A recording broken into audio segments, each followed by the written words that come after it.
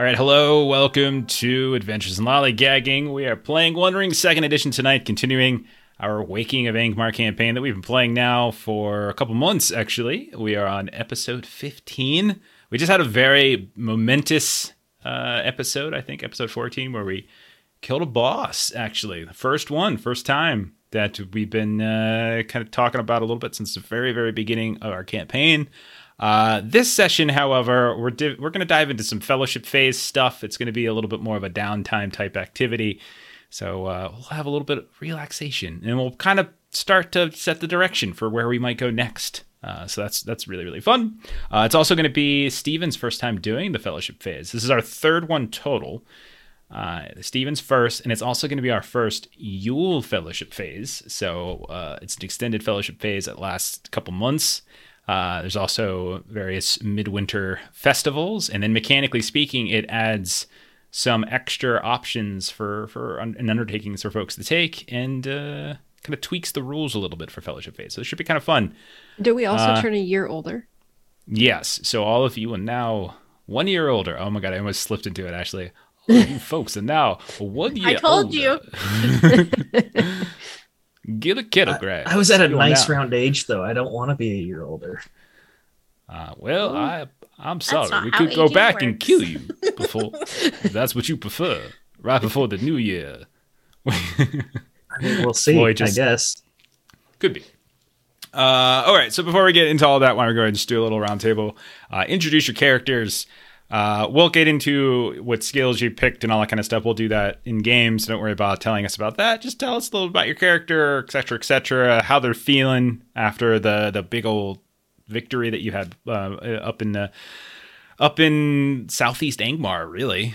So we'll start with Long. You're up first. Tell us about Floy. Yes, Floy, the dwarf of Durin's folk. He's a treasure hunter. Once again, another big combat. He goes down, taking no injuries this time, no wounds, but seems like he's been getting downed or like just tanking all these fights. He's pretty tired right now. So this rest that he's about to receive, it's gonna be nice to tell his dwarf folks that he's taken down Ulag or Rotag, I bet. Yeah. And you your pony was the one that didn't get hurt, right? It was Root and Beat. Which one do you have? Is yours Root or Beat? I forget. You have Beat, and it was Root who got hurt. But both of them actually survived. Yeah. Okay. So yeah, like you could probably maybe even spend a little time on your journey back riding, Root. We'll see, something like that. But okay. And you have gone down a bunch, but to be fair, you're a tanky guy. It's very hard. You take hits that other people would probably kill other people. So there's that. Also, you are always in forward stance. So you always make it easier for me to hit you. So there is this thing called defensive stance that you could, play around with a little bit, see what happens. I don't think I read that one. Yeah. It's As you listen, I yell it at him every time. Yeah. So just something to throw out there. And there's even just open stance where it's just no positive, no benefit. But yeah, every time you go into forward stance, I get an extra bonus die to hit you, right? Yeah. Okay, just checking. Just checking. No, I like it. You're he aggressive. Also gets a bonus die though. It's true. So and he's the biggest damage dealer. Yeah, he's definitely the biggest damage dealer. Yeah. And you have fancy armor as well. That's been keeping you alive. And maybe, we'll see how it goes. Maybe you might learn about some additional properties it might have. We'll see. All right, let's move on. Let's move on over. Let's go with to Miss Gilly Kettlegrass. Ashley, tell us about Miss Kettlegrass. My name is Gilly. I'm 35 now that, we've aged up. I am a scholar and a Bree hobbit. That's different than a Shire hobbit. Don't get them confused. As she looks aggressively at Erebon. Gilly's favorite hobbies is she likes to journal. In her book, she pretty much documents everything that we do. And yeah, she had a really kind of rough time in that whole last adventure. Everything was terrifying. She at one point fell almost into a troll cave, right in front of it. There was a troll, there were some orcs, and she was so terrified, but thankfully she managed to slip into the shadows and disappear. And yeah, so this in falling, she actually also got a shadow scar in its on her fingers, because as she was desperately clawing onto the rock to try and prevent herself from falling, it like ripped up her nails and her fingertips. And so now every time you look at them, you just like remember that moment of near death, like where you likely, had you not passed that stealth test, it could have gone very poorly. Yeah. I mean, I had a plan. You would probably gotten cooked and eaten, fed to trolls and stuff like that. Yeah. My endurance is only 22. So wow. It wouldn't take much to. Yeah. I mean, there was one of the lieutenants was right there, so one of the kind of more enhanced orcs. Yep. There's a stone troll, a couple other soldiers, and then there's a cave filled with cave trolls. So it could have been really, really, really bad for you. It would have been awful. But you're tiny, and you took advantage of your tininess, and you got away. And I still remember afterwards, Ashley was just like, so can we say I like saw into the cave? Like, get out of here. Get out of here. You're lucky you didn't die. I wanted to roll. I was really? Like, what are the chances? Yeah. Nah. Out of 2, Jen. Let me flip a coin. Hell no. No. That's one of those things where I always have to remind myself, don't give them a chance to roll if there is no chance for them to get it. Because what'll happen is they'll roll well, and then you're kind of forced. So, like, no. Yeah. All right. Okay, let's move on down. We got bottom row. We got Aureniel. Melissa, tell us about Aureniel. Yes, so Aureniel is our Ranger of the North champion. She also keeps getting injured. So she is currently weary and miserable. She had a severe injury lasting 5 days, which, at some point in our travels back, she's not injured anymore, but that does just keep happening to her. She was able to, I think, get pretty good use out of her snowshoes during this time that we were out and about. So that was fun. Looking forward to some wintry activities. Indeed. I want to clarify something really quick about Aureniel. You are not Dunedain, right? Like, I know I've asked you this like 10 times, and one day I'll remember. But you didn't actually take the blood of the Dunedain thing. Like, you don't consider yourself correct. That. You're just, okay. All right, so you don't actually have the blood flowing through your Ranger of the North. Okay, just checking. For no reason. Okay. Mm-hmm. No, definitely not a new mechanic going to start coming into play for you all now, considering your actions may have finally drawn the attention of some of the greater evils of the world. We'll talk about that later. And then finally, we got our newest member. We have Erebon, who does in fact know what defensive stance is. So Steven, tell us about Erebon in defensive stance. I am Erebon, a child of Eru, an elf of Linden, warden as well. The group found me wandering the outskirts of Angmar and picked me up and dragged me along with them. I have a bit of a sense of melancholy most of the time, and I did not expect our mission in Angmar to go very well. The fact that we all survived and accomplished our mission, I'd say pretty successfully. Like we didn't have too many complications. A few people went down, but they were able to heal up. It was nothing life-threatening. Erebon himself did not take a wound. So he's feeling a bit more confident. His outlook on life, he's not an optimist, but he has seen that things can go the right way if you work hard and put your heart into it. So he's on a bit of an up note right now. So what I'm hearing is that I'm going easy on you, and I need to make it more Feel free to smack him down. Yeah. That's what I hear. No, I meant Put the him whole back group. to his comfort zone. The whole group as a whole. One of you should have. Well, someone did actually die, but Aureniel killed them, so a good person did die. But other than that, yeah, everyone's okay. Yeah. Okay. Well, let's get started. Like I said, it's going to be a lighter session, as we're mostly just going to dig kind of heavily into the fellowship phase. We like to sort of flesh it out even further than what's in the book, do little RP scenes here and there, and then we'll kind of talk about where, in character, obviously, like where we might be going next, right? So But I will take a note, make things more difficult, and try to kill somebody next time. That's what I wrote. I need a Boromir somebody. That's what's got to happen here. Got to take a Boromir. Not a Gandalf where they come back. Yeah, I had temporarily forgotten about the whole like killing of the dwarf herald thing. So I wasn't going to let you forget. now Don't I worry. remember that. Erebon never met that dwarf, so he wasn't too upset about it. And that's why he's on the up note. Yeah, that's good. And a dwarf. We'll bounce a little Keith gets it. Keith gets it. Okay, so summary. Through careful planning, some courage, help of allies that you have accrued, Thorvum and Thebe, your dwarven allies, Marimben, your ranger ally, who's certainly on the verge of, like, definitely on the precipice. She could go towards shadow. She could maybe be pulled back towards the light, that type of thing. You're not really sure. You were able to finally defeat Rotag. Rotag being a figure we've known since the very beginning.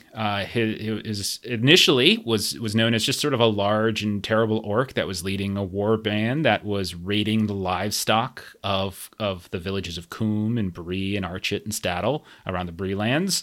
And that's how you all kind of came into play, with the exception of Erebon, as one of Balin, your patron, who all of you know in some fashion. He one of his mutton suppliers, Rosa Goodborough, she kind of asked for some help, and he sent you all, and you started doing this investigation. That's how we kind of got roped up into all these types of things. But during the course of that investigation, as we were trying to figure out exactly where the warband was, what was going on, you started to learn about other things too, about this potential rise of activity in this old realm of Angmar. And so you journeyed north. You met Erebon along the way, freed him, actually, as he was taken prisoner by some of these evil kind of Rudour hill folk. And you journeyed across, actually over and through Mount Grom into the lands, at least on the very edge of Angmar. And that's where you confronted Rotag and his warband. You learned at some point along the way that he was not, in fact, an orc, but was, in fact, a new breed of troll called an Olog High. It was a new and improved troll, a little smarter and definitely resistant to sun, ferocious, and through that ferocity he was able to keep the warband and its various strong personalities and different tribes and factions that were within, kind of keep them at bay. They were journeying, it seems like, to Mount Gundabad, which we know is like a kind of an orc stronghold, former place of important dwarf lore and history, but has fallen to orc control for some time now. But you managed to catch them through some sabotage. You slowed their passage northeasternly, and doing some recon around the area and some strategic planning, you managed to isolate Rotag away from his lieutenants, away from his main, like the strongest attendants, his guards and things, and you were able to take him on essentially 4v1, and you defeated him. Now, there was one casualty, and only one casualty, a dwarf named Reagan, who Rotag actually had chained, and there were reports of this creature, and most people just dismissed it as a goblin, because they looked sickly and dirty, and they obviously they didn't have the appearance of a dwarf. The beard had been kind of shaved off, and you actually had evidence prior of this group like kind of taking beards as trophies, dwarven beards as trophies. But sadly, he was killed. Aurenial didn't know any better. She took one shot as you were trying to ambush Rotag, and took out what you thought would have been his ally, and that killed him in one swift blow. However, Thorvum and Thebe kind of absolved you of any wrongdoing and said it was a mercy, and it was not something that should weigh too heavily on your conscience. Whether that does or not is obviously up to you. You got away from there once Rotag died. Infighting, you think, began occurring through some of the larger factions in the warband, so you took this opportunity to flee back, damage having been done, head of the snake chopped off, etc. You made it back to Marimbem's hideout on the southwestern side of Mount Grom. There you found the ponies Beat and Root were still alive. However, Beat was injured, attacked by some kind of wild animal. You managed to convince Marimbem to come with you back to the Bree lands, maybe to see Talendale, maybe to just sort of rest as winter was fast approaching. The dwarves agreed to come as well, at least that far. They, as you know, are from some kind of dwarf colony down in Dunland, and that's likely where they'll eventually be heading. And that's basically where we left off. Likely before you leave, I can't remember exactly if we left off right here or if we already did like a montage thing, but likely we would probably... I'd say let's begin with kind of like putting Regan to rest, because I just double checked some research on this to make sure I got this correct. But dwarves, when they're unable to like be buried within like a constructed tomb, it seems burning is kind of the preferred method. And so we'll say that likely before leaving Marimbem's place, hidden up in like the Yetton Moors, likely there's some kind of service. Thorvim, Thebe say some words, Floy maybe even, and you kind of set up a pyre and sort of burn, and then we see the group kind of moving back down. The journey back is not too terrible. There's no major issues that you kind of run into along the way. The nights are still kind of disturbing through the hills of Rudour, the dark hills, the hidden hills of Rudour, as like you hear howling of a variety of things. You hear the howls of what likely are distant wargs or wolf packs that are traveling across the land. You hear those periodic sounds of like these thunderous hooves of horses and like of echoes of battle long past. None of it really seems to harm you in any way other than to give you an unsettling night of sleep. You pass by more than one silhouette of a distant dark ruin somewhere on a hilltop or in a valley of the Rudour Hills. But at long last, you do come to the sort of familiar site of Weathertop on the southern edge of the Weather Hills, and shortly thereafter, the Great East Road, and you begin to sort of march back west until you reach the familiar towns of Bree, Coombe, Staddle, Archet. And roughly 2.5 months after the three of you, not counting Erebon, left this place, you are now returning. It's been almost 3 months. Midwinter is on your heels. Snows are beginning to flourish around, and you can already see that all around the town of Bree and on the green, you can see that decorations are beginning to go up in celebration for the 6 days of Yule. So before we dive into the fellowship phase, is there anything that anyone would have done, like kind of on the journey back, or is there anything anyone wants to do, like the first thing that they do when they get back to this civilized area? Is there anything in particular? And this is before we dive into fellowship rules. Any RP moments or anything like that?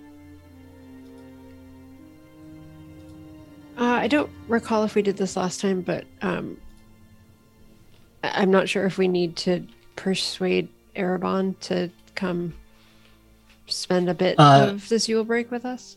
You persuaded him to go to Bree with you, at least. He said that he'd travel with you to the town, and then he wasn't sure what would happen after that. So we'll at least get a night of drinking in maybe before you. He's scared of commitment, like I said, but he's willing to go at least to town and see what's up. Yeah, I mean, I would say that Aurenial is fairly quiet during a lot of the travel back. Kind of in her thoughts, I would say. Yeah, that makes sense. I think the first thing Gilly would do is go home. just straight home. Where does Gilly live exactly? We've kind of danced around this a little bit. Does she live in Bree? Does she live in Coombe? Does she live in Staddle, where most of the hobbits are in the area? Where would Gilly call home? Where is Bree in regards to Staddle? So Bree is like the bigger town, and there's kind of a large hills and series of hills, and on kind of the certain slopes and valleys that connect to like the main city, you can find some of these smaller villages. So they're all within a very short walk of one another. Some people would even call some of these villages like suburbs of the larger town, but Yeah. usually those that are actually living within the village take some level of offense at that. So it's a close enough walk that you could easily like walk over to Bree within a few hours. Yeah, because I like to think that maybe she lives like on the edge of like Staddle, closer to Bree. But yeah. That is where probably the larger portion of hobbits in this area tend to live. Though there are some that linger about in other places as well. It's not, okay. Is it like a hobbit hole type? Is it an apartment? Do you live by yourself? Do you have a family? So her family lives there, but she actually went and she got her own home.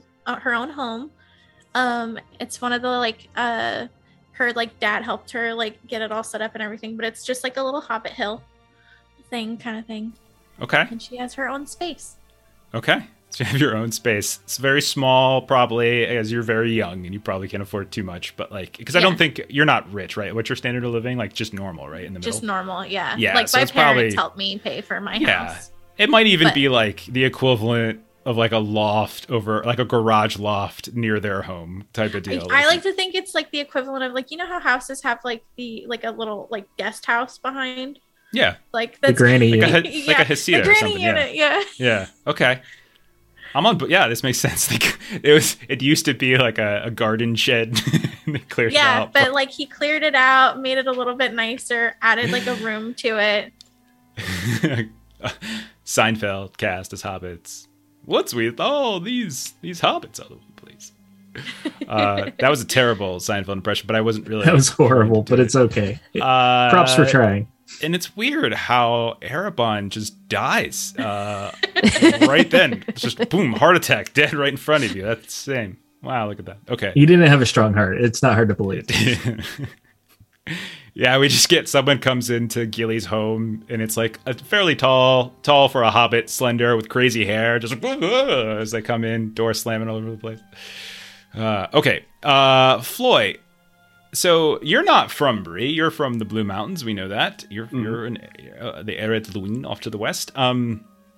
But you have been spending time here. What would you be doing when you first arrive at Bree? You got Thorben and Phoebe who are kind of with you here, but they're planning on going home. But what would Floyd's first thing that he does when he gets back? You know, it's been a while. I have to stop by the farms, grab myself a glass God of that dang fresh milk. You're so... Okay. Do you journey over? Do you go and talk to Rosa Goodborough, who is the one who is the friend of Balin, or do you talk to? Oh my God, what was her name? I'm looking up her name. The one who hates you. The one that hates us. Yes. Meadow Oldbuck is her name. Make sure she hasn't forgotten this face. She's the goat farmer who is in. This is my note. Hobbit, sheep, and goat farmer who is thoroughly unimpressed by Floy. That's what I put in my GM notes. Okay. Floyd's always in forward. He's got to go to the person who hates him. Okay, always enforce this how it says. And he just kills Meadow Oldbuck and takes her home. Okay. All right. So you journey over and you purchase some goat milk, I guess, from Meadow Oldbuck, who I think the ship has sailed for the two of you ever being friends. But I'll tell you what. Let's see if at any point could you possibly have improved relationships from like just hatred to mild disgust. So and it's roll been like 2.5 months since we all jogged around her That is roll true. courtesy. stable area. Though how much you want to bet? She sees you, she's like, God damn it, if you start running. Courtesy. Oh god. Go ahead and roll courtesy. All right. I'm just curious. This is just for fun. I mean, all of it's for fun, but yeah. Am I like weary and miserable? All that. No, you can. I mean, you probably had on the journey home. You probably had time to rest, and it's been like a month in terms of travel time. So any wounds and stuff, everyone should be back up to full when it comes to endurance. You shouldn't have any conditions left. That's how long it takes. It takes a while to get back down from. It's about a month travel time, give or take. Okay. I feel like She you're sees you coming up the drive, like the kind of the gravel path that's between her home, the Goodborough farm, where Rose is kind of waving at you politely as you see like a very light snowfall has recently come. Like there's adornments on some of their fences and over their windows and over their doors here and there. And like Rosa Goodborough's like waving at you, kind of saying hi, and you're waving back. But as you turn the corner and you start heading towards like the old Brook farm, you see Meadow just comes out. Oh no, absolutely not. Get out, leave. You're not welcome here. I do not. We've had 2, almost 3 months of absolute peace. My goats, my sheep have finally stopped being distracted by you silly, silly little man. I will have none of it. Absolutely none. I will call the Bree Wardens on you for disturbing the peace if you come 2 steps closer. Get out. I've been gone for months, and I'm just looking for a drink. That's how you welcome me. I will recommend to you, you can go to the Coombe and a Wattle, which is a pub and a tavern and an inn, right down that way. And if you're feeling really fancy, the Prancing Pony over in Bree itself could more than happy to provide you with a beverage or 2. I, however, this is my personal home and my personal farm, and my traumatized goats and sheep from whatever you called an investigation before and all that running and distraction. No, there's absolutely not. This is not a commercial venue. And I'll pretty much spend the entire time pestering her until she pretty much gives up. Roll for initiative. Like, no, Meanwhile, Gilly's parents have goats. Like, you could have come with Right. Gilly. But you chose to bother this poor woman. This poor woman. Okay. Metal old book. At some point, Rosa Goodborough will probably come over and smooth things out, and we'll just sort of convince her to give you like a flagon of like warm goat's milk just to get you to shut up and leave. And that's what you get. You have a warm flagon of goat's milk. I don't know if that's nice. You have it, but there you go. Okay. You can't have too many mugs. You can't. What's Auriniel's first thing when she gets back to Bree? What does she do? It's been 2.5, 3 months. You have Mirren with you, by the way, who's probably kind of I think she's closest with you, clearly. So she's probably shadowing you to some degree and feeling great trepidation about returning to a village in a city. Like Bree's the closest thing to a city, no less, you know? So she's probably shadowing you a bit and looking very, very anxious and nervous. You've seen this woman stare down trolls and orcs without flinching, but yet as she walks through the gates of Bree and people kind of push past her, and you can see that there's like a certain level of cheer that is beginning to sort of swell up in the streets, that you can tell she's extraordinarily uncomfortable. And Auriniel will, kind of be understanding of that and say, I've become quite acquainted with and accustomed to our company of travelers, but I understand it can be, especially this time of year, a lot of hullabaloo around. If you'd like, I could accompany you to Talendale. She looks around and she's tarry here for too long. Please tell me he's not here in the streets, that he's elsewhere. I can't think he would much prefer the company of these people. She looks like she was about to say something worse, but she thinks better of it and she says people. Okay. So is that what you do? Is you hunt down Talendale and everything? Yeah, I'll go with her. Last you saw, he was at Oswald Breaker's home in Coombe, just outside of Coombe, I should say. And you know that he was recovering from his severe injuries that he suffered at Fornost. And so you start there, and he is still recuperating, though he is up and about and moving.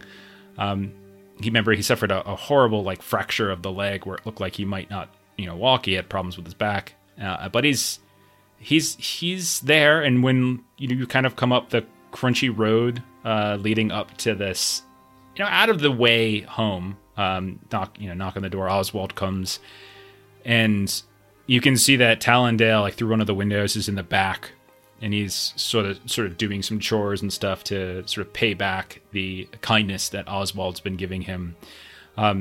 Oswald looks at you, Ireniel, quite pleased to see you. He's sort of a curmudgeonly man himself, but as he just sees you, and he doesn't see like anybody else, he doesn't see Flo, he doesn't see Gilly. Oh no! Is Oh this no. We're actually all okay. We're taking some time. And you see like kind of a sigh kind of comes. Well, it is a pleasure to see you. You are, of course. What voice did I use for him? I think he was like old man voice, right? Wasn't that what it was? Like, you are, of course, welcome in the home. And who are you, madam? As he turns over to Marimben at this point. Oh, well, we're actually, if we could trouble you for a spot close to your fire, that would be just wonderful. It's been such a cold walk. But I was actually, Talendil will be, I think, pleased to see. Marimben turns around as you like fumble with the courtesy, turns around and just walks around the house as she spots Talendil in the back, like through like a window of an open door and a bedroom. And they have like a private moment of reunion. And it's like very, like you could tell it's kind of awkward. Maybe your eyes linger for a bit, but at a certain point you hear like the clearing of a throat of Oswald. Perhaps we should leave them be. They certainly have much to discuss, as do we. I want to hear everything about your adventures. I have not heard from Balin in some months. He left to find a man of great renown, but has not returned as of yet, perhaps after the winter. Then Ireniel will, share, battle scars and highlights and, kind of everything that's... Okay. So the two of you, like he kind of fills up like a heated mug of something, and he does kind of sit you down by the fire, and you kind of recount what happened, like everything that happened. And meanwhile, like outside as the sun's coming down, and it comes on a little bit earlier this time of year, like there's this awkward conversation as the husband and wife of Marimben and Talendil, who, they can tell just the basic sort of body language, but Oswald closes the shutters and it kind of fades away.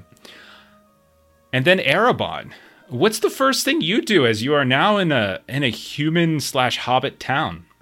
Yeah, Did you go with me? A lot like Marimben, I would have had some hesitation about, like, as we got closer, I would have felt more of a weight with every step. I probably would have peeled off towards Staddle along with Gilly and Floy, but I would have purposefully shortened my stride and just taking slower, methodical steps to let them get ahead without appearing like I'm necessarily leaving them. Sure. And I probably would have just started to wander the paths and walkways and roads. If I saw a hobbit coming towards me, I probably would have looked for the first turn I could take to go a different direction. Just trying to get lost in this little pile of houses and hills. Yeah, I mean, you as you're trailing Floy and Gilly, they split off at one point where Floy kind of veers towards Coombe. And at some point, the dwarves that were coming with you, Thorvald and Phoebe, they bid farewell, and they tell Floy that they'll be staying for a day or two at the dwarf house, and then they'll probably be, continue their travels. And so everyone kind of splits up, and Erebon, as you're following them, Floy kind of veers off towards Coombe. Gilly kind of starts heading home. I'm sure there's some kind of communication about meeting up later at some other point. And you're able to very stealthily, without even them noticing that you just sort of split off. And yeah, you're traveling these paths and roads. You're not always on the Great Road or the Greenway or anything like that. These are smaller paths here and there. Some of them are covered in snow. Some of them have been sort of shoveled. You pass by people that are, some of them are singing and being very merry. Others are being a little bit more taciturn. But yeah, you're able to sort of journey a bit. There is also the Chetwood, which you probably kind of curve around, which is sort of a large for this area, forest off to the north that borders some of these smaller satellite villages. And you can see that like winter has come to them as well, as there's just a little bit of like white frost on some of the higher up trees and things. Yeah, I definitely would have like ventured closer to the Chetwood just to be like a little less populated as I'm trying to steel my nerve and gain the courage to actually go into Bree. Yeah. And there's, there are people here. There's like lumberjack outfits and stuff. So like you're not so far deep into the Chetwood where you might encounter dangers. Like you can stay. Right. I would definitely stay on the outskirts. Just sure. Wherever there's like less commotion is like where I would be naturally attracted to.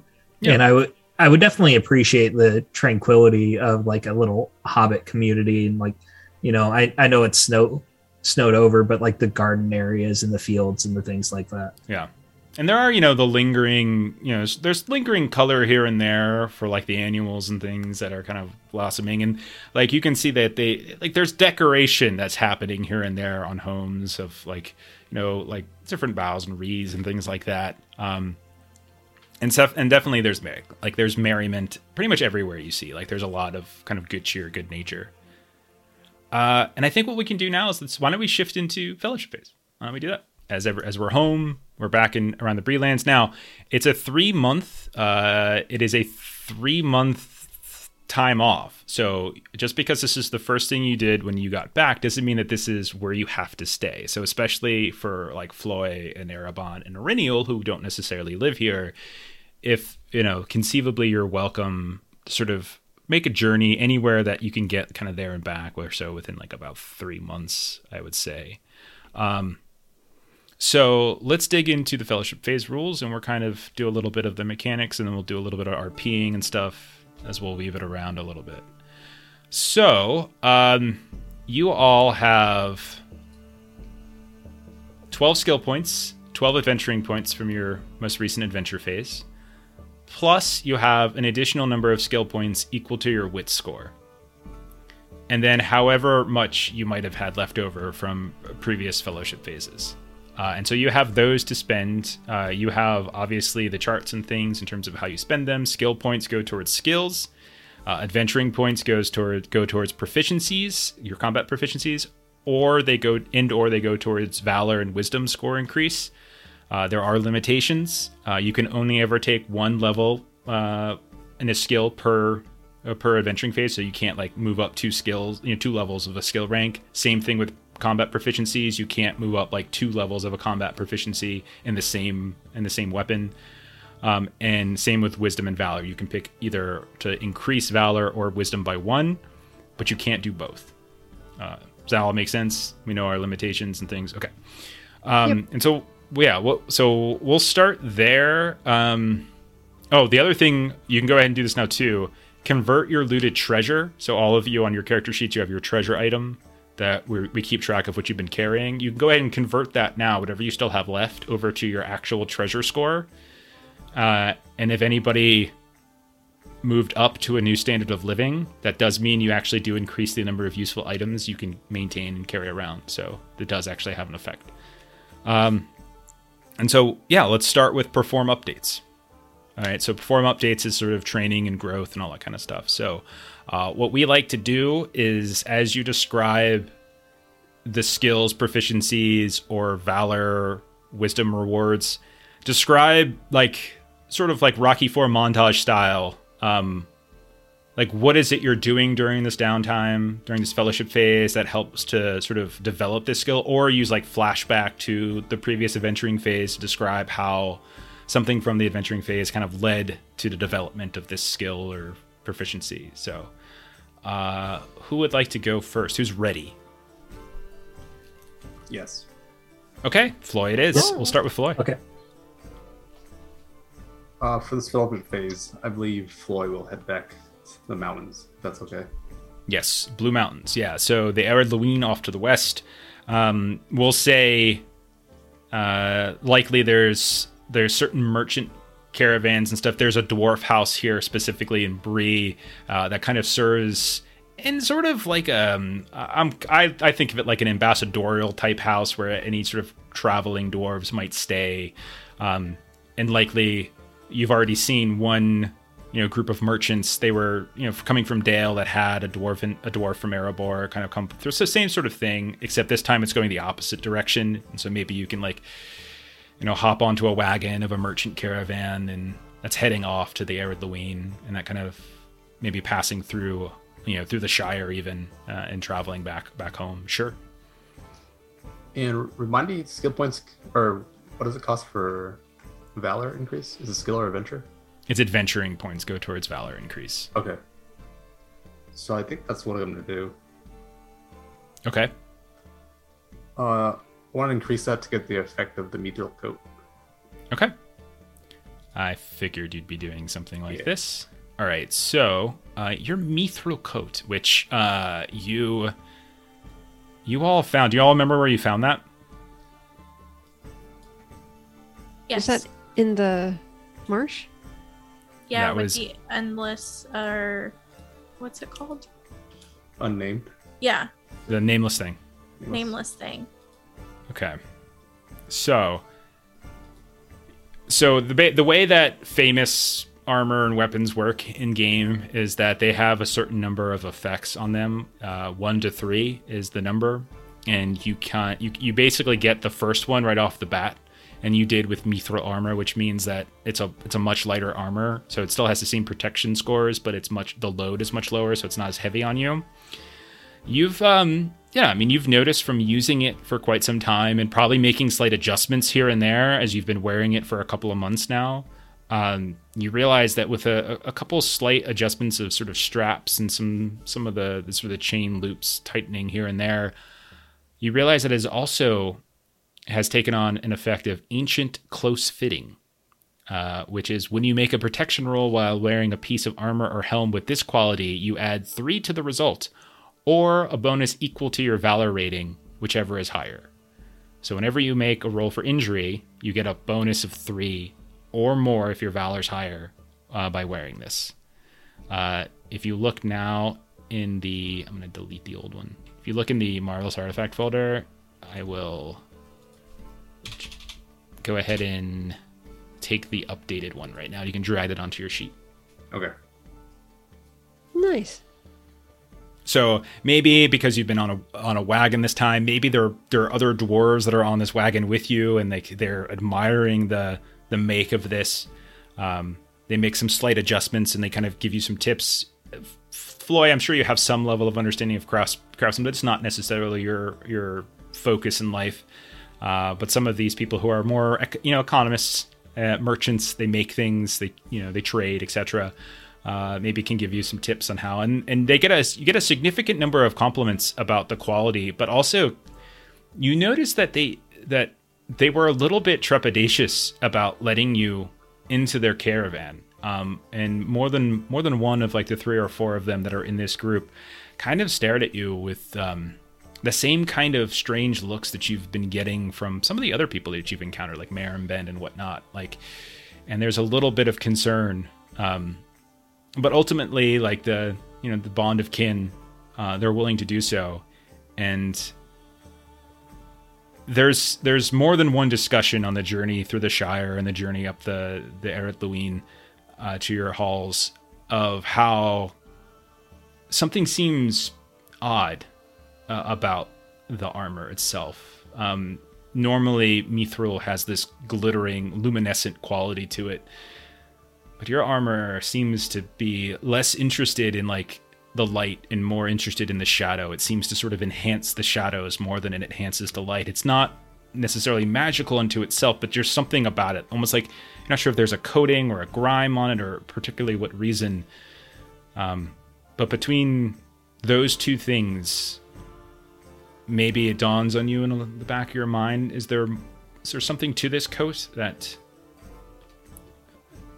might be contributing to some of the negative experiences that you've had of late? Okay. All right. Okay, what? Yeah, go ahead. Also, is combat proficiency you use skill points, or is it adventure points as well? Venturing points. Yeah, skill points are literally just skills. I see. Okay. Everything else is adventuring points. Okay. We'll come back and we'll figure out what you're going to do later. Let's go to the next person. Gilly, why don't you give us one that you were doing too? So Gilly increased her awareness. So now instead of having a 2 in it, I have a 3. And in order to do so, her mom really enjoys painting. Her mom's name is Primrose, but she goes by Pim. And so they decided to spend some time bonding together to doing life painting. So they'll go outside and just observe nature and paint what they see. You say Primrose and her name is Pim, is that correct? Her nickname, yeah, Pim. Okay. And her maiden name was Gardner. So. Okay. Sure. And most of the landscape is sort of, it's a little drearier in some ways because of the winter. The days get darker quicker. But even still, you're not in the mountains of Angmar. There is color for the past 2.5 months as you travel through first Root Hour, which everything kind of had a darker quality to it. The sun just never quite seemed to shine fully. And Angmar, it was even worse, where it just seemed like a constant overcast of shadow. You, even more than your mother, who maybe, remarks like almost negatively about the winter landscape, you can actually see the colors in a way. Like, it's so much easier for you to see them now, like after the experiences that you've had for the last couple of months. There's still beauty in this, and it's not like she's just doing that kind of mild sort of light complain moment there. Yeah, but like her favorite painting that Gilly winds up making is of her parents' home, because when she did come home, she didn't go straight to her apartment. She actually went to her parents' house, and that's where she's been staying. She hasn't even really gone to her own apartment. Okay. All right. And so what skill did you increase?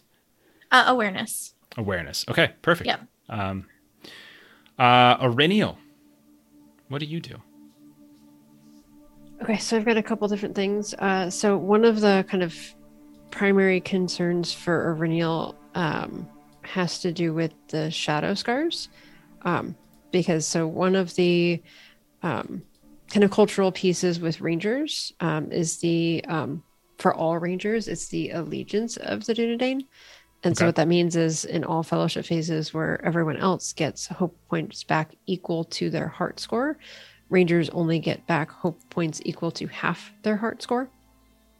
And so that's a slow... wait, are you doing an undertaking right now? Or is that what you're talking about?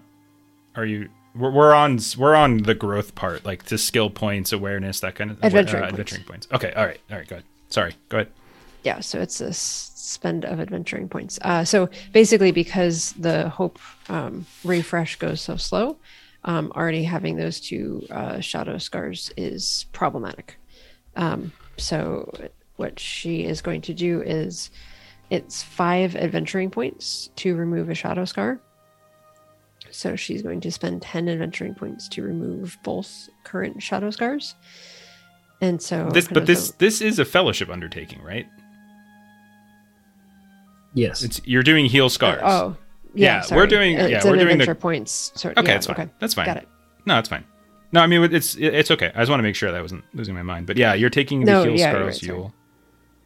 And that's how I'm spending the adventuring points. Can you do 2? It just says choose this undertaking to focus on mending your spiritual injuries. Spend 5 adventuring points and remove 1 shadow. I read that as you can. That's all you can do, and not you spend a number of Like it doesn't look like it scales. It's like I think it might just be 1 at a time. Got it. Yeah, that's how I took it. Okay. I'm happy to hear arguments otherwise. Just that's how I read it. Okay. Okay, I'm trying to do... I still don't think I could do anything else. Okay, that's fine. So the way that kind of men and elves tend to do that is storytelling. So kind of spending time reciting poetry, telling stories, and those types of things. So Aurenial is going to find her fellow ranger acquaintance Taraneth. And so she's going to, kind of leave Talendale and Maribem and Oswald and go kind of up into kind of over towards kind of the Shire area and the kind of north a bit and kind of find the areas that so you head west like to Brandywine Bridge and everything that direction. Yep. And find Taraneth. All right, so maybe like sort of the northern parts of the Old Forest, just off the Great East Road or something like that, where it's not too. Okay, I see what you're. I see what you're saying. Not quite across the Brandywine itself, but close enough to it. Sure. And so, what do you? So where would you say she makes her? Like it's wintertime. Where would you say your friend? Is it a she? I think we talked about this before. Yeah. Yeah. Where would we say that Taraneth kind of takes her winter? Like, where does she like hold up in safety for the winter? So if we can say that there's some type of kind of ruin or something that she... Of course. Plenty of ruins across Arnor. Yeah. Sure, yeah. So they're likely sort of, again, in that the northern parts of the Old Forest, not too deep, as things can get particularly peculiar once you do so, and not quite fully into the Shire itself. Likely your friend then probably has decent dealings with some of her friends. You find her. She's taken up residence within a modest ruin of what looks like some kind of old tower, kind of just on the edge of the, not quite as the Barrow Downs kind of give that eastern border on the Old Forest. Not quite all the way up into those hills, but near enough that she kind of has a decent view of the surroundings around, and you're able to sort of meet up. You find her. She's probably has already hunted and dried some meats and has set up shop for at least a few weeks or a month or so of time if it gets cold. And what do you talk to her? What do you talk to her about? What kind of stories do you tell? So I do, she's a fellow ranger, so I do, kind of fill her in. I want to make sure she's kind of aware of what's happened, and sort of kind of just unloading on, kind of just everything that's happened and, kind of how this fits into the context. So I would imagine, maybe she's a little bit older, has a little bit kind of more of the broader historical perspective on, kind of all of these things that go on. And mm-hmm. This wasn't your elvish friend, was it? I know you had mentioned at some point having an elvish friend. Is this Taraneth? No, this is ranger friend. Okay. Yeah, I mean, would you say she's like as old as like Maribem, which is probably like in her 40s or so? Or would you say that she's just a little bit north of you in terms of age? I would say just a little bit north. So just like older sibling kind of thing as opposed to like exactly. Just a little bit older. She definitely always kind of hunkers down with plenty of alcohol. So she is kind of a fun person to hang out with in small doses. So yes, the two of you find a tower overlooking the Old Forest west of the Barrow Downs. And during some of the heavier snows of midwinter, you drink yourselves and keep yourselves warm, telling stories of your time up in Angmar. And she'll tell you stories of her time shifting around the Barrow Downs and the South Downs and things that she has seen as well. All right, let's move over to Erebon. Stephen, what's a skill point purchase or a venture point purchase that Erebon took? Only one skill point upgrade. I am boosting my Explore. And Erebon is he wouldn't stay more than a day or two in Bree. Just the staying in a tavern just doesn't feel natural to him anymore, that civilization. So he would begin to wander westward as well. It seems like that's where we're all going. But he wouldn't want to follow the road. He would want to take a circuitous path around. These are lands that he's traveled before, but it's been a long time. So he constantly has a feeling of like deja vu. like he's meeting the child of a good friend, where there's a lot of similarities, but it's not the same. There are different hills. The river curves differently than it used to. Different constructions have been made. The forest has different borders, but it's all in the same spot. The forest is the same forest. The river is the same river. And it's disconcerting in a way. And he's doing his best to refamiliarize himself with the territory, relearn the territory. And he would continue all the way to the westernmost part of the Shire, where he can climb a hill near the White Downs and see the Tower Hills.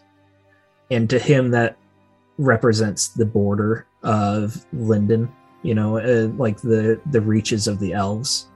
And he would spend a day or two on those hills looking at the Tower Hills, and he would not go any further before heading back east again. And maybe some of the other things you see along the way that might also be disturbing is that ruins that you likely were familiar with are no more. You can see what looks like the scars of the earth where, groups of men, most likely men, unlikely to be hobbits, but most likely men, have come and kind of taken some of the stone of old buildings, fortresses, towers, what have you, and are kind of bringing it back in some ways to like the Bree lands to repurpose it, which is not an uncommon thing either. It's seeing fences for a farm that used to be a ruin that I knew intimately. Yeah. It's got to feel very, very odd for sure. Okay. Cycle back around. Did anyone do any more skill and adventuring point purchases? I did. Okay, let's hear it, Gilly. So Gilly also got another point in healing. So her parents, because she's been staying she's really missed her family the entire time that we were out and about. So instead of being in her apartment, she's been staying in like her childhood home. And she kind of has let the rest of the group know if anybody needs a place to stay, they can stay in her place. So like that's up for grabs if any of you need it. But her mom saw her scars on her hands and then her two shadow scars. And upon seeing that, kind of freaked her out. So she introduced her to like a healer that she knows and insisted that I take up like a brief apprenticeship with him. And his name is Low Oldbuck. Low. And he's a gruffle guy. You know who it is? It is Meadow. It's Meadow Oldbuck's husband, the very Meadow Oldbuck who cannot stand Floy. Yes, okay. That's who it is. It all comes full circle. And yeah, like when you take some of these, when you kind of go over, most of what you're doing, like as part of this apprenticeship, is tending to their animals, going about and making sure they're like they're like a couple of them might be sick or they might have a broken leg or a broken bone where you're helping to mend things like that. And when Meadow Oldbuck sees you, she shakes out. No, oh goodness, Lo, what? This is one of those. This is one of the reasons why little Shelley over there has that scar, because when she was moving about while this one and her dwarven friend were running around. Who runs when you're not being chased by something? And then he was just gallivanting around, and then the poor shit tried to hop on top of the fence and climb up, but fell, nearly broke a leg, and got that horrible scar, and now you're helping her. Well, I'm really sorry, Miss Oldbuck. I'm here to help, and I hope you can take my apology. Roll a courtesy. Okay. I really like. There's a couple characters I really like. One of them is Metal Oldbuck. Failure. God damn it. Oh. You can take your apology, and you can shove it. I've had enough. If it happened one time, maybe. 2 times, perhaps I could be convinced. But your friend, not 2 days past, came up to me home and then tried to just demand as if we're some sort of tavern milk. Milk like we have it around ready for purchase. And he wouldn't leave. To the point where if I weren't home alone, I would have chased down a Bree Warden and had him taken away. And if it wasn't for old Rosa next door, well, I'll tell you something. I don't care how strong your dwarven friend was. I would have punched him something fierce right in the noggin. That's what I would have done. I'm really sorry about that. I don't know why I told him I have goats. My parents have their own goats. So sorry.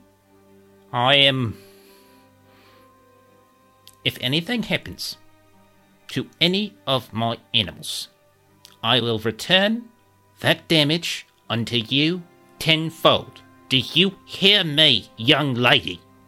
Understood. I'm here. I'm hoping you can see through my hard work and dedication to helping your animals just how sorry I am. We'll see and there'll be no that. running. From me. No running. No running from me. You got it. It's too slippery for these poor creatures. They might slip and fall and break something, and then someone else is going to break something, aren't they? And she kind of gives you like a really dark look when she says that. And then she turns around and walks back inside. Meanwhile, her husband, who has just been like super quiet, head down, knows better, he kind of looks up and he's like, "Yeah, don't worry about her. She's honestly, I think she might be crazy. Your friend is very strange, though. He really has some sort of preoccupation with our With milk. place. Yeah, he really, really likes milk. And once he Right. learns of one place, he just doesn't really want to go anywhere else. So I do apologize. It might be best for all of us if you had a talk with him and maybe Yes, yeah. The next he time can get his goat milk elsewhere. I'm moving that to the top of my priority list. Yeah. Okay. Well, anyway, well, this one needs a teeth cleaning, so... and then like you kind of get to sort of Yeah. gum disease and stuff and everything. Okay. Okay. All right. Who else has more skill in adventuring point purchases that they made? So, Aurenial, while kind of wrapping up her time with Terranath, because we were, kind of telling stories and doing all of that. So she's going to sort of point out how kind of Aurenial was, kind of talking about like all of the like impressive things that kind of the other members of the fellowship were doing. And so she is, going to, kind of give some pointers in storytelling and song of like how to kind of get Aurenial kind of in a path where she can start to tell some good stories to go along with like all of the adventures that we're having. And so basically she's increasing her song from 0 to 1. Okay. By kind of crafting your own? Is that kind of what's happening? Yeah, exactly. So like, when I was telling her... You want to give us a little bit of what that sounds like? No, not at all. Okay. I don't know. I think if she's not willing to share it with us, how do we know it really happened? So I don't know if you can take that skill point. I feel wrong. Okay. All right. It's always good to get new hobbies, Aurenial. Good on you. Yeah. Okay. Sure. No, I think that sounds fine. And so maybe there's random travelers, maybe even Erebon at some point too, who pass by like this old forest, this ruin of a kind of a watchtower here and there. Nothing, fairly modest.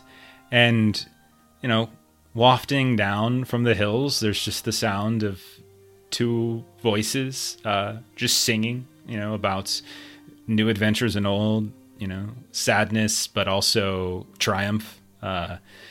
And a couple travelers just happen to hear it. Maybe they mistake it for, the gust of a wind through the old forest trees. Maybe a few of them tell their children that are in the backs of wagons that it might be, ghosts or something. So don't stray far from the wagon. And some of them maybe just interpretive as what it is. It's probably just two people nearby. But it's a nice moment, and it probably adds to the majesty of the area in some way. It's also the very early attempts where like everything rhymes, like every line rhymes. So it's kind of that early attempts where like it's not particularly Floy was complex. a boy. Okay. Okay. Any Floy or Erebon? Any more skill points? Floy, if you got to one, go ahead. Yeah, just a quick Enhearten going up to 1. Okay. If you go back to Middle Old Book, I'm telling you, she's gonna kill you. Oh, I think we're staying here in the mountains for a He's bit. trained in Hearten Meadow. Yeah. So There's, you are you make it home, right? You make it home. Mhm. Okay. And I think you said there was like a festival or something that dwarves celebrate. So maybe Right. that's So part of yeah, Durin's Day, which is basically New Year's for dwarves, and it's roughly around the same time. It's close enough to Yule that it's a decent overlap. Not that dwarves ever really need an excuse to celebrate, but yeah, it's like the celebration of a new year, right? Durin is like, the forefather of your people. Yeah, so in celebrating Durin's Day, pretty much just getting rowdy, drinking with the dwarves, just buttering them up and hardening them. Okay. Fair enough. Do you have a dwarven friend? Yes, I do. Okay. Would you care to share a name of this dwarven friend with us? Oh, a name, huh? Yeah. Oh, that's hard. Middle Earth names. What are dwarf How much names? XP, sure. Yeah. Dwarven names are like the easiest ones, though. Yeah, like I agree. I think they're pretty easy. Gloin. They're 1 or 2 syllables all the time. Pretty His name's simple. His name's Eloy, then. Eloy, Floy, and Eloy. Floy. Okay. That's pretty good. That's good. I like it. Okay, Floy and Eloy, dwarven friend. What does your dwarven friend do? He's a craftsman. That's where I learned my craftsmanship. Really? Okay. So like a smith, a stone cutter, mason. Like what are we thinking? Oh, let's make him a smith. Okay. Okay. Very interesting. All right. So what is like? how's the Enhearten coming into play here? Let's see. Enhearten. What is that skill exactly again? I think of Enhearten as like the idea of. I mean, I'm reducing it here, but the idea of like cheering people up, like giving people like a positive, uplifting, Inspiring. Okay. inspiring. There you go. Yeah. Yeah, so maybe he's been uninspired recently. His craftsmanship has been dull. And I'll pretty much just butter him up, like give him some ideas. Maybe all this new treasures I've seen, maybe I'll show him it. He'll get like inspired about it. And when you show him your new mithril, he is almost speechless. Especially if you've let him kind of tinker with it a little bit here and there, and he is sort of amazed by it. Like he is specifically a smith, so he is well studied in various techniques, and he is able to tell you that this thing is of dwarven craftsmanship, undoubtedly, but specifically it's very, very old. Very, very old. He references Beleriand. He talks about like the old sort of dwarven colonies of like Nograd and Belagost, and not quite sure exactly which one this might have come from, but this has that like literally an age or more. Like it's extraordinary in its craftsmanship. Does mention again how it seems to itself like it has all of the structural, underpinnings that you would expect of mithril. Like it's whoever pieced this together was clearly an expert smith. Otherwise, I would never have been able to kind of craft with mithril to begin with. But it seems to be carrying with it, like there's something else to it. Like there's a darkness that just sort of seems almost smelted into, and he's kind of perplexed about how that might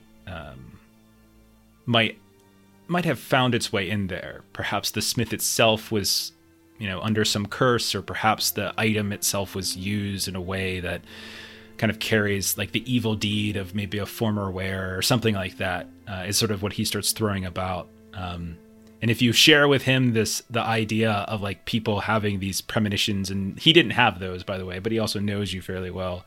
Like he seems to almost be convinced that this is some kind of cursed item in some way. It still maintains its effectiveness, but there's something about it that is very off-putting, very strange.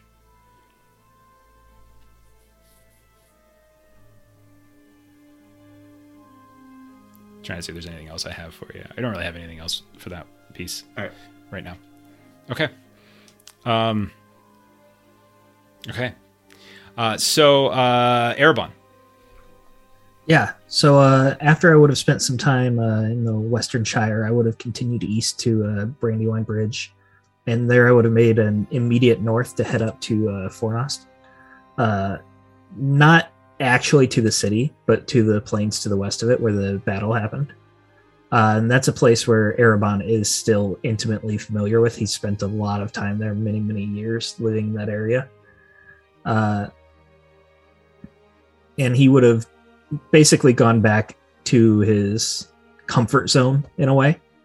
And while he was there now, he would be plagued by something that he's been plagued by before, just very, very bad dreams in the area. And these aren't necessarily prophetic dreams, but these are dreams that his anxiety and stress have conjured up, where he dreams of the battle happening, of fellow elves dying, specifically his very close friend Balavan. He sees him dying constantly, every single night.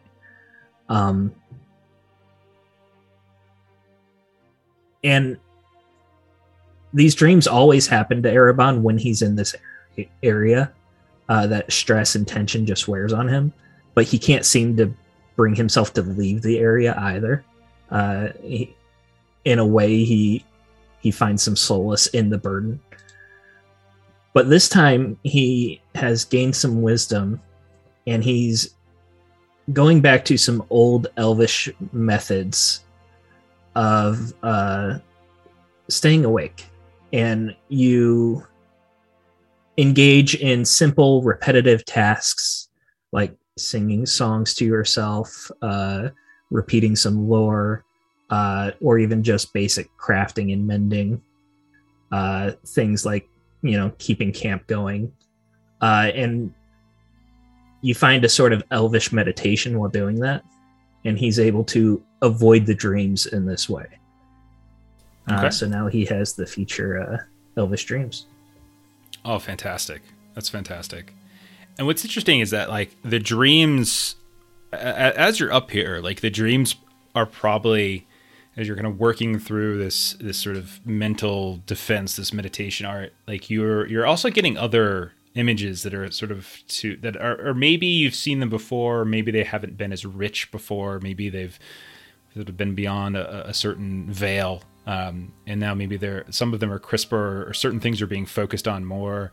Images of the fighting itself, images of a figure on a horse in a dark, in kind of dark armor, images of some kind of tribe or clan of like barbarian type warriors, and a woman leading them, and like things are kind of weaving together. Maybe other people in your party that you've been working with have mentioned this, and maybe that's what's kind of impacting it or not. But like, and my time being captured by the hill folk as well, right? And you're starting to get maybe they've always been there and you're just now aware of these details, or maybe that's just what's in the back of your mind. But you're like, some of these dreams or visions or experiences you're having, you're here are crisper now because of the experiences that you've had over these past months.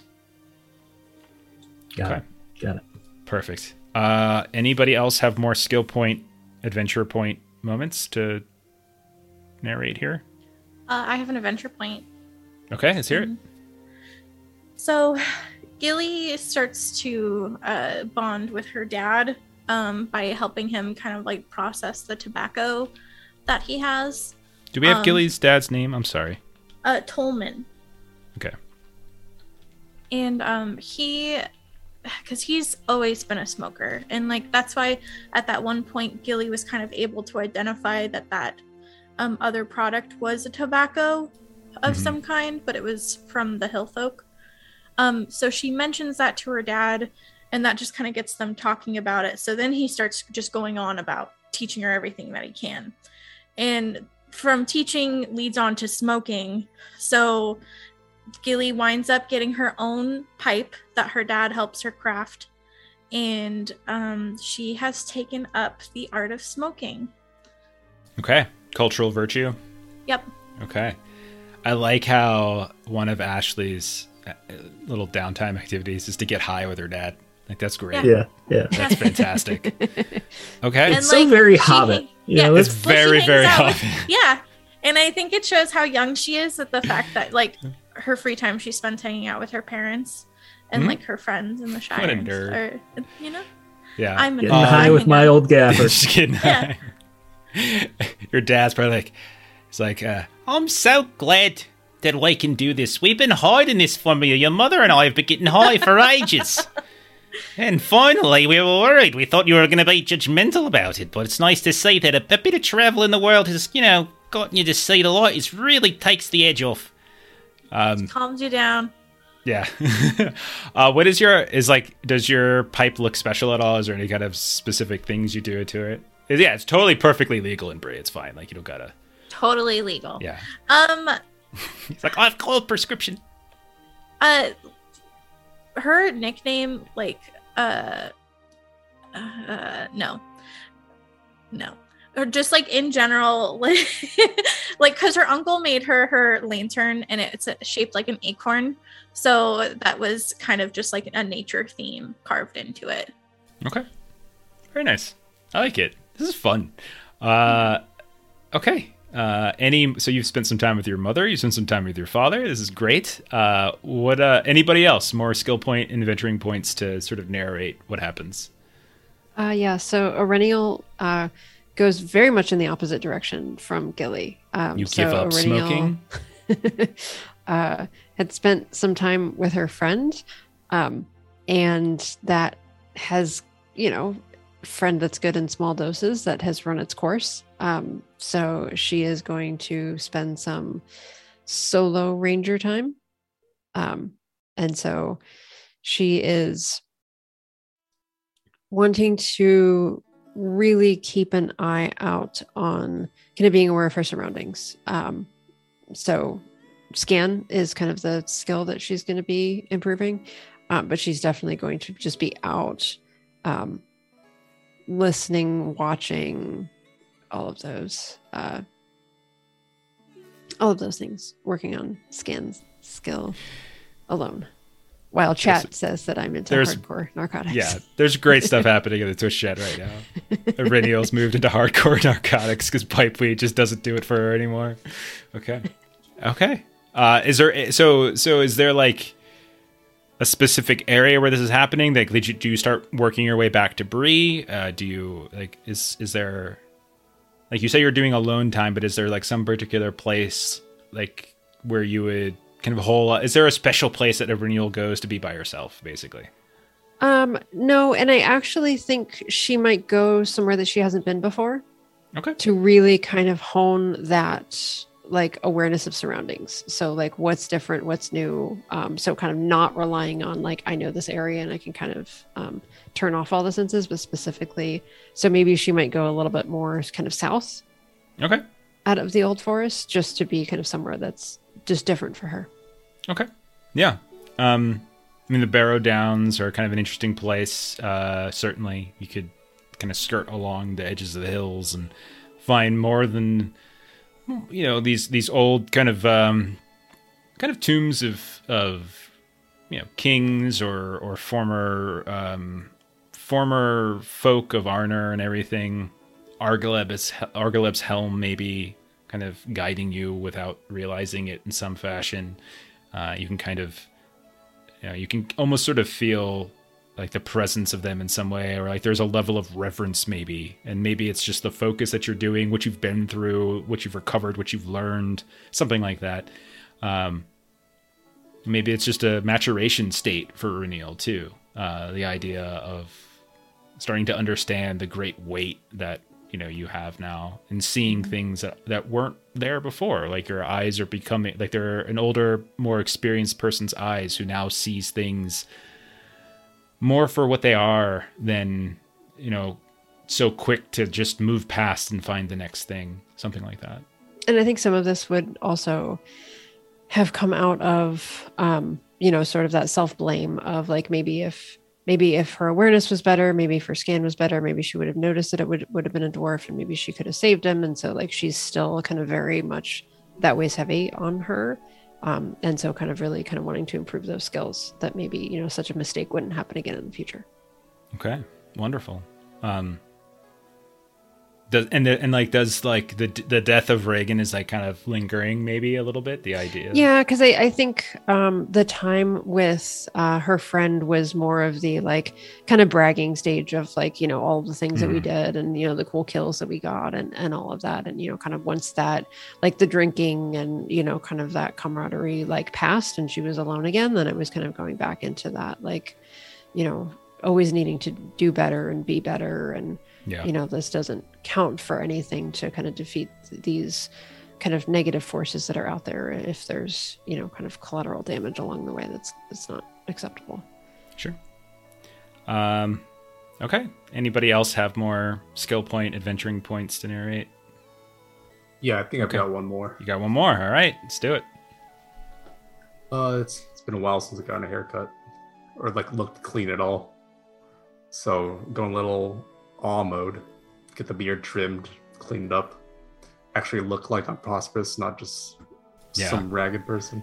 I mean, you return with some level of prestige and richness as you're coming back with treasure, and so you're able to just sort of throw some things about and get Are we having like a makeover montage, like you're coming out of the dressing room with different types of mithril on? Your friend Eloy is there and just like kind of shaking their head a little bit as like you're standing around showing the new tunic, showing the new hairstyle, and then another shake, and there's like 10 more shakes, and then finally nodding the head up and down to realize this is the new look. This is the new look of Floy. So what is the new look of Floy? What does Floy look like when this is all said and done? Yeah, so his beard's a bit shorter, but he's gotten braids for every like beast he's slain.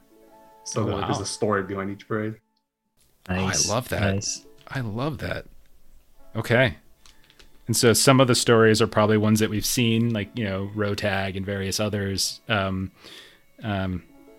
some are maybe others that happened leading up to our adventure, right? Before we actually see these characters get on stage. That's great, Long. I like that story behind each braid. Okay. Oh God. Is fantastic. He's encroaching upon the Brad Pitt of dwarves. Better watch out. I would think Floy, having been in the wild for so long, gruff and gross and blah, blah, takes a bath, hair's combed, trimmed, beard, beautiful braids, maybe some adornments here and there. Do you have like a Witcher moment where you're just in like a big... Yeah, exactly. Yeah, exactly. That's totally it. Yeah. And he's just like tipping people so other people scrub him or something and wash his hair and everything. And he comes out like looking... DiCaprio from The Revenant going to DiCaprio in Inception. Exactly. This is what just happened. So I think when Floy emerges, he looks like almost a whole different person at this point. A level of someone who, when you walk, when they walk down the street or the hall, like you turn to look at them, not because what was that smell, but more of who was that man who walked past? Okay. It's really interesting how other people are doing these moments of introspection, like Evreniel and Erebon really kind of thinking about this. Gilly's spending time with her family. Floyd's like, screw that, give me a haircut. It's so good. Gotta have some balance, I love it. I think a little bit of happy. He's a treasure hunter. It's perfect. Yeah, it's I love great. it. I think it's wonderful. Okay, any other growth moments here for skill points and adventuring points? We need to commission Floy in the bath. Are you guys enjoying this? I enjoy this, like hearing you guys describe this. It's great. It's great. I think it's great. Okay. All right. So then, as we are continuing through our fellowship phase, so we've done our reform updates. Let's go into spiritual recovery. So Because this is a Yule phase, all of you gain all of your hope back, with the exception of Eryniel.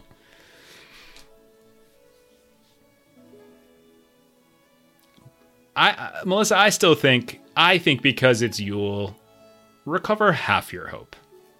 Or the 3 you normally get, whichever is higher.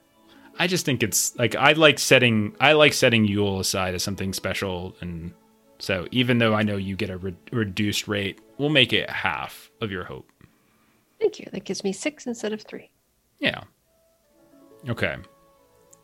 And then one of the other things about that spiritual recovery, if the adventuring phase was a positive outcome in the fight against the encroaching shadow, you get to remove some shadow points, and it's anywhere between 1 to 3.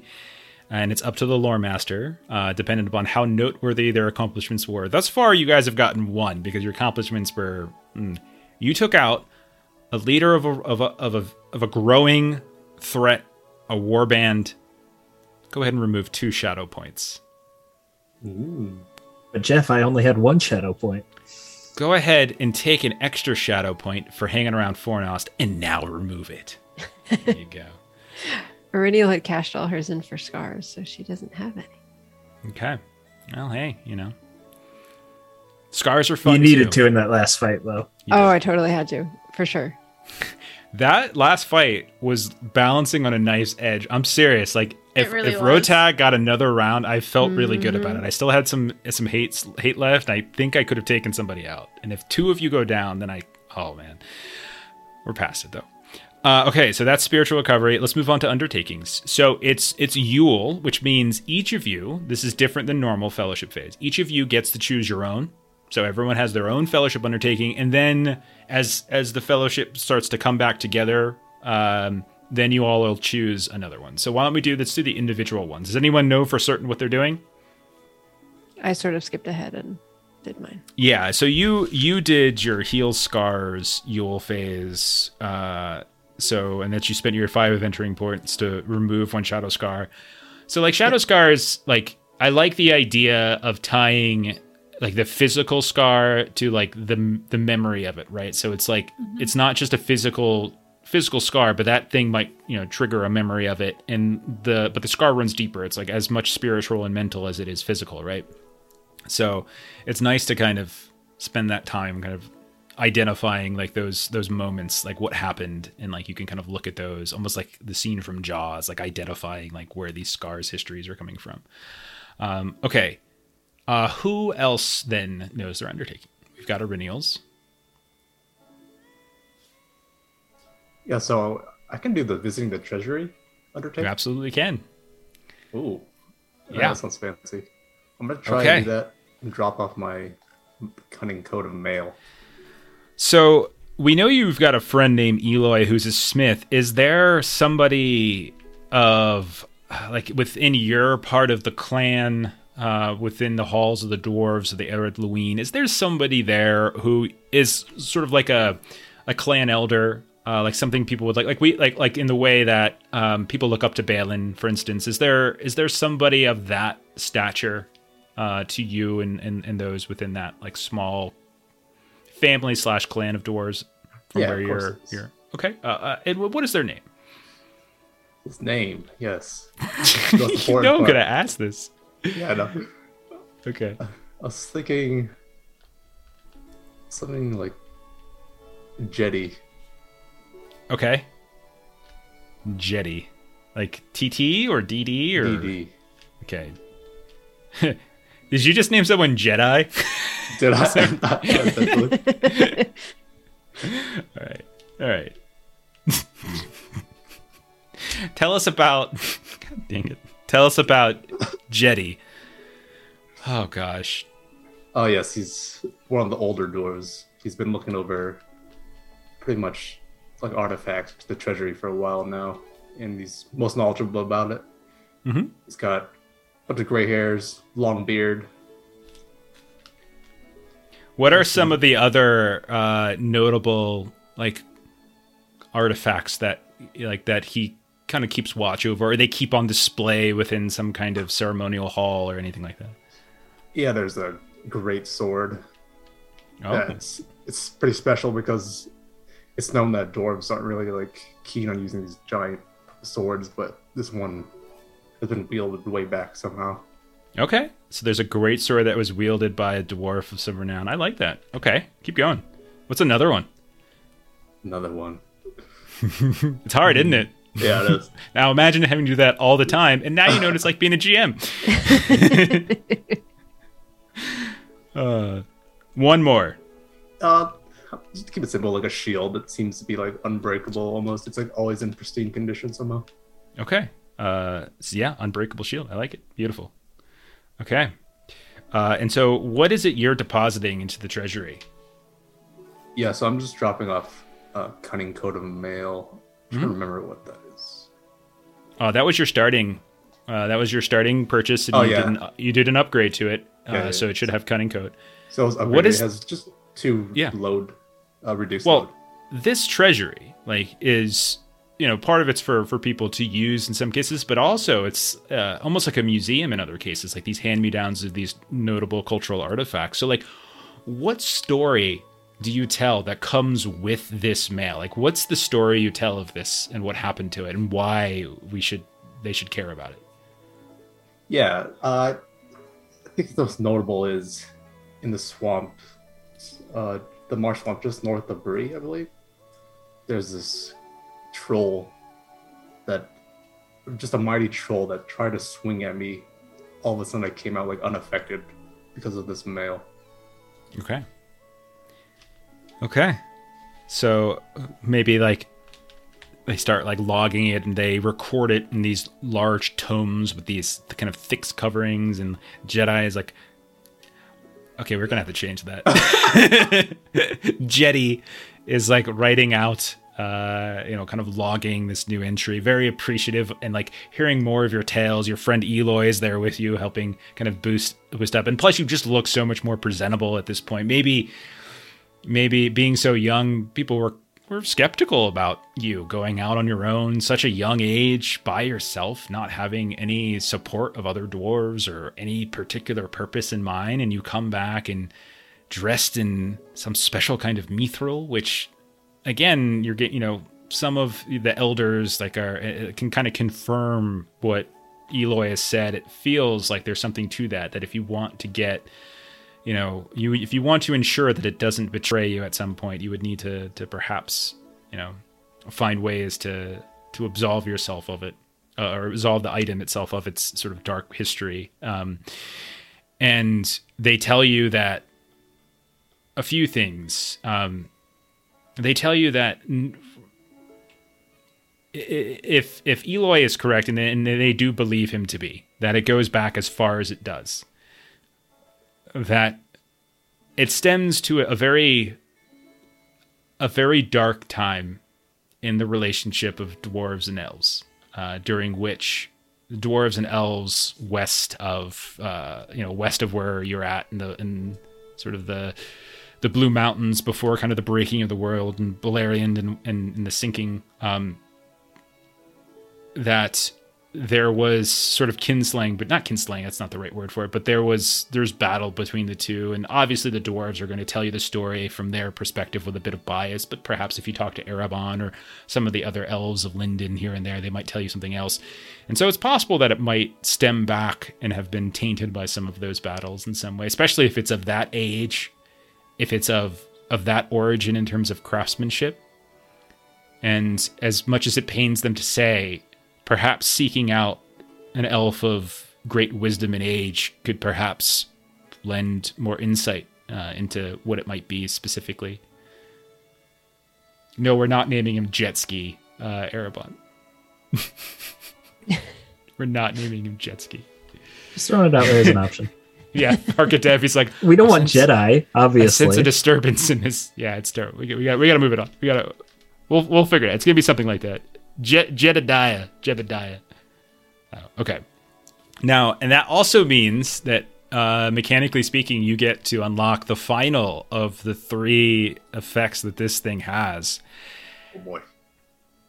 As Eloy has spent some time looking at this, and as some of the elder folks like Jedi here have gone through it, it even more even more so, they're kind of certain of its history, certain of its origins, certain that it likely was involved in some of these horrible battles between elves and dwarves, through the greed and misunderstanding and just suspicion of each other. They start to notice that while there is a darkness to it that almost seems magical in some way, or there's also just a griminess to it. It's been sitting within like a sunken swamp for quite some time. And with a little bit of effort and polishing by Eloy, runes are discovered on some of the chains. And it is rune-scored armor. When you make a protection roll, while wearing a rune-scored armor, you ignore the effects of being miserable or weary. Wow, that's crazy. Yeah. So it really, really helps with protection rolls between ancient close fitting and rune scored armor. Let me go ahead and I'll open that up for you in a second. That means that Floy can carry all the treasure he wants, and it doesn't matter if he's weary. I figured he would love this. At the same time, OP. it's cursed. So I figured, This is definitely who better to give an awesome item that's totally cursed to than Long? Long's the perfect person. I'll take it. That's fine. Someone said before in chat, like, man, he's going to feel real bad when they tell him we have to get rid of it. There's no way Long's getting rid of this. Do you know him? No way he's getting rid of this. That was me saying, like, this is not going to be a fun conversation. We try to say, like, this could be problematic. Yeah. It's free, but it's cursed. You're telling me it's free. Right. That's all he hears. Doesn't hear the second part. Curse, schmurse. All right, so... Treasure? All right, it's updated now if you want to drag over the new version. It has all three of the effects. That's rad. Okay. Mithril. Okay, Mithril. You guys have gotten extraordinarily fortunate on the treasure rolls. Every time I've done treasure rolls, basically you've gotten some kind of magical item. 3 of those times, well, I don't want to spoil it, but obviously one of those times a cursed item rolled up. But it's still a magical item, but likely it would need some kind of something to kind of cleanse it of its dark past. But at least you know something to do. Like you have something that you could potentially I just heard that 3 of those items are cursed. 3 of those items. Oh, I don't want to spoil. 1 of those items is cursed. That's why I'm not taking any magic items. I'm fine being item free. You're gonna have him. The You're gonna exact look in your opposite of bag Floy. Everything There's a is cup. just It's fine. fine. Everything is fine. All right. Let's see. Let's go ahead and switch the music up slightly. Who would like to go next for your personal undertaking? For my personal undertaking, Gilly's just gonna study pondered, storied, and figured maps. Oh, okay. So I figured maybe she'll go up to like Oswald Breaker. Yeah. And, get some studying in because you said she could use his library. I did forget to Anytime. ask him about the letter also. Yes, and he does confirm that he did receive it. That the merchants that you met along the road, they did in fact provide. They did do what they said they would do. I think their name was Ingar and I can't remember the other. There were 2 of them. Where's my notes? And Marin. Ingar and Marin. Yeah. They did in fact deliver your message, which was the last he actually heard of you. And they were growing kind of concerned, especially since you guys took a whole month effectively staying to recuperate Floy. So they probably were getting very, very nervous at a certain point. But yeah, when you go to see him, he's quite pleased to see you. And he is not a man who is known for his kindness, because he's kind of a curmudgeonly old widow, in fact. I apparently have a lot of those in game. Melissa, look out. But he, he's more than happy to extend his library to you. He has the most extensive extensive library in these parts anyway. Yeah. Okay. So effectively what this is going to give you is bonus, you're going to get that journey phase bonus. So whenever you would do, it's actually during the next adventuring phase, whenever you do any kind of event resolution, you get a +1 to all the feat rolls. and the higher you roll on those event resolution rolls, the better the event. So it means the likelihood of you having more positive encounters and finding shortcuts and things like that is higher than having negative events. Yeah. Okay. Is there any particular part of the world that you know of that you would be wanting to study more than others? Gilly feels like more like anything more kind of like north because of Karn Doom and all of the stuff around that. She kind of feels like maybe that'll be like the next thing we might move towards to investigate. Okay. Yeah. Maybe you start looking into more Fornost and North Downs. He has a few bits on Anuminus and the hills of Evendim, but not as much as he would like, of course. But he does have some. He explains that like the capital of like the northern kingdoms of men before it was Fornost was Anuminus, and eventually that was shifted. So he kind of gives you like a brief history lesson. He kind of shows you like the northern parts of the like where the area of the Shire is marked off, where the Northmoors are, the lake itself. Anuminus, just like Fornost, is like a ruin effectively, and what little he has. It's been years since he's journeyed anywhere himself. So how up to date these maps are, it's hard to say. He has the ear and the attention of many a ranger like Talendale and Marimbem and others who update him when they can. But it's never perfect. She'll also take the time to like help create a new map with him of like the path that they took up towards Mount Grom and the things that they discovered along the way. So like the Hillfolk area that we found. Nadeel's homestead, a friendly homestead, yeah. Marks it as friendly, but caution. Yeah, caution, friendly. The valley where the ruin was and the nameless thing. Yep. Is something you could probably put on there. And maybe even on the way back, you saw many silhouettes of ruins and things here and there. You guys were just wanted to get the hell out of there at that point. What she marks in Mount Grom of like the troll caves and the whole battle area of where the orcs and stuff were. So part of it's like making the map, but part of it's like journaling and giving like a key and description of things here and there. Yeah. Excellent. Okay. Anybody else? Undertaking. What's your personal undertaking? That just leaves me. Yeah. Let's do it. The final part of my journey then would be to head back south. And I would be, again, not looking for civilization, but looking to be on the path that the elves travel between the Grey Havens and Rivendell. And I want to gather rumors. Indeed. I would try to find a cave or ruin or something near the path that would provide some sort of shelter, because I plan on being there for a period of time. Okay. And I would specifically try to approach elves without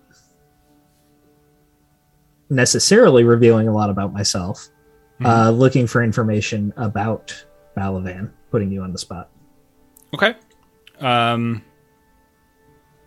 So Balavan is your friend who fell in the Battle of Fornost, right? I don't know if he fell. I don't know anything about what happened after that battle. Okay. So I'm curious if... So he could be living.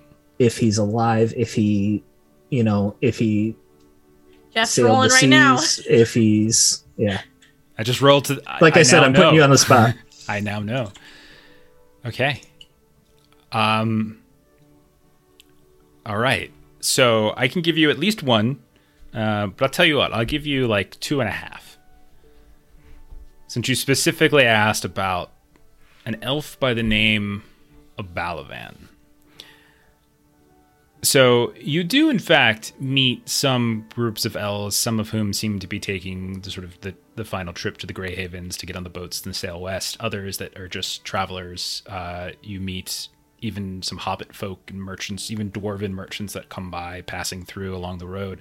So it's not, you do meet every couple of days or so during your time here. You do see travelers, some of whom you can tell from a distance that you don't want to speak with. They seem more of the kind of the ruffian type, and others look, more receptive to conversation. The elvish groups that you meet tell you a few things. They mention Curdon the shipwright, and how at the Great Port of Mithond, at the Greyhaven specifically, that apparently there's rumors of him kind of been very troubled of late, and that he has actually sent his herald Galdor out, Galdor of the Havens, because rumors have come to him of something about kind of adventurers or fighting or activity at the ruins of Fornost, and Curdon himself having been at the battle. And so he has sort of sent his herald out to some of the local areas, trying to identify like who or what happened here. The rumors is that there's just something that's been troubling him greatly, and normally he is a very steady individual. In terms of Balavan, the name is bantered about a bit here and there. I'll tell you what. I wouldn't hold out much hope, because Balavan would be in the Greyhavens, and then most of the travel happens from Rivendell to the Greyhavens. Right. So whether they actually know or not. Roll a courtesy test. I am fantastic at courtesy. We do also. I say that about you all the time. 3 d6s if you want any. It's No, totally I'm not good. going to help him. That's pretty much on par for Erebon when it comes to dealing with other elves. All you get about the name Balavan is they seem a little, that you don't really meet anyone with any specific knowledge, but the name Balavan does strike a memory here or there. No one is too certain. But as far as they're aware, he hasn't fallen at the Battle of Fornost. Where he is now is uncertain, and whether or not he has since taken the ships is unknown. But you do perhaps run across somebody who is aware of the name and has seen them at some point in times in the past 1,000+ years since the battle itself. So you at the very least have that knowledge. Whether they are still here is a totally different question. It does give me a little flicker of hope, but I take care not to hope too strongly. And of course, I would thank them for their time and then leave as soon as I could exit the situation. And that'll be that's half a rumor, yeah. And then here's the other rumor you get is you have been hanging around this area, so it makes sense that you would learn this at some point, especially if you're specifically listening to this. And maybe this is even the merge. So you come across a sort of, this is late winter at this point. It's been like you've been at this for a while, traveling around here and there, and you run across a group of merchants, perhaps even the one, these are dwarven merchants that are kind of coming through the Shire. And maybe Floy might, in fact, be on this wagon. I don't know. Would that be fair, Floy? Would you be returning at some point? Yeah, I'd be returning at some point. And so maybe it's just the sheer happiness of fate. It's been a couple Not months that I would since- recognize him. That's actually very fair, as maybe you don't immediately notice him. But Floy, you recognize Erebon, of course, the morose, very gloomy elf that you have met. Our emo boy. Never seen emo. a sadder elf. But at some point, Floy, you probably just, again, same thing before. It's just like hitching a ride. It's safer to travel in groups when possible. And you've been traveling with these merchants who stop for some time to do some business in the Shire, and specifically maybe even you heard some of these as well, Floy. There are these rumors out of North Farding in the Shire, which is sort of the northern parts of the Shire itself. And maybe it struck a chord with you, Floy, and Erebon now as well, of during the winter, apparently some hobbits saw, or at least you're not sure if they're stories, you're not sure if it's true, you're not sure if it's just children who were kind of playing up towards the northern parts of the Shire, towards the North Moors and everything. They tell stories of apparently some strange folk that were kind of crossing the frozen Lake Evendim, because it's in the winter months the lake freezes, but otherwise the lake itself, which flooded years back during the fell winter, and kind of the waters rose and parts of the city of Anomenas sort of sunk beneath the water itself. But they saw groups of very strange people, well equipped to handle the cold, larger, more sort of robust and kind of powerful, and like the children of the hobbits were kind of telling tales about them, and even doing like these little makeshift plays in the markets and things. And that they crossed the lake themselves, and likely the rumor is that there's all manner of treasure and artifacts of power and within the old capital of the North Kingdom of Men. And so that's the other rumor you hear. And Floy, you can get in on that one too, basically. So Curdin the shipwright. You're welcome, Floy. Yeah, Curdin the shipwright, very troubled, and is specifically sending out his herald, looking for people who know information about what happened at Fornost. And also, there apparently were people during the winter months traveling across the frozen Lake Evendim and possibly into the ruins of the great city of Anomenas. Okay. Everyone did their personal, right? Yeah. Yes. Okay, so then next step, so we've done undertaking options.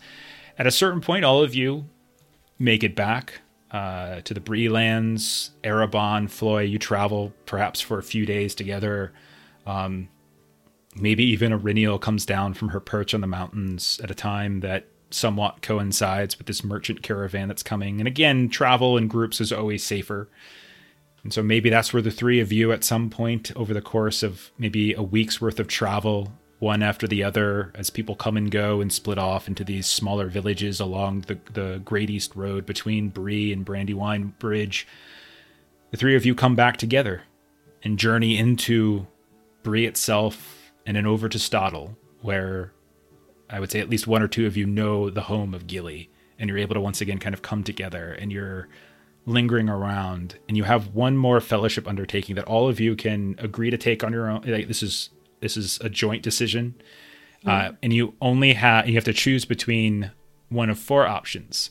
So and they all correspond to your callings. So as a treasure hunter, Floy, you could pick. The group could pick the study magical items. As a scholar, you could pick study maps, which would give you an additional bonus. You already have the +1. This would potentially stack and give you +2. Iriniel, as a champion, you bring the write a song, so you could potentially write a song, and there's different options of what that song could be. Mm-hmm. And then Erebon would give rumors. So one of those four, what would you all choose? That is a good question.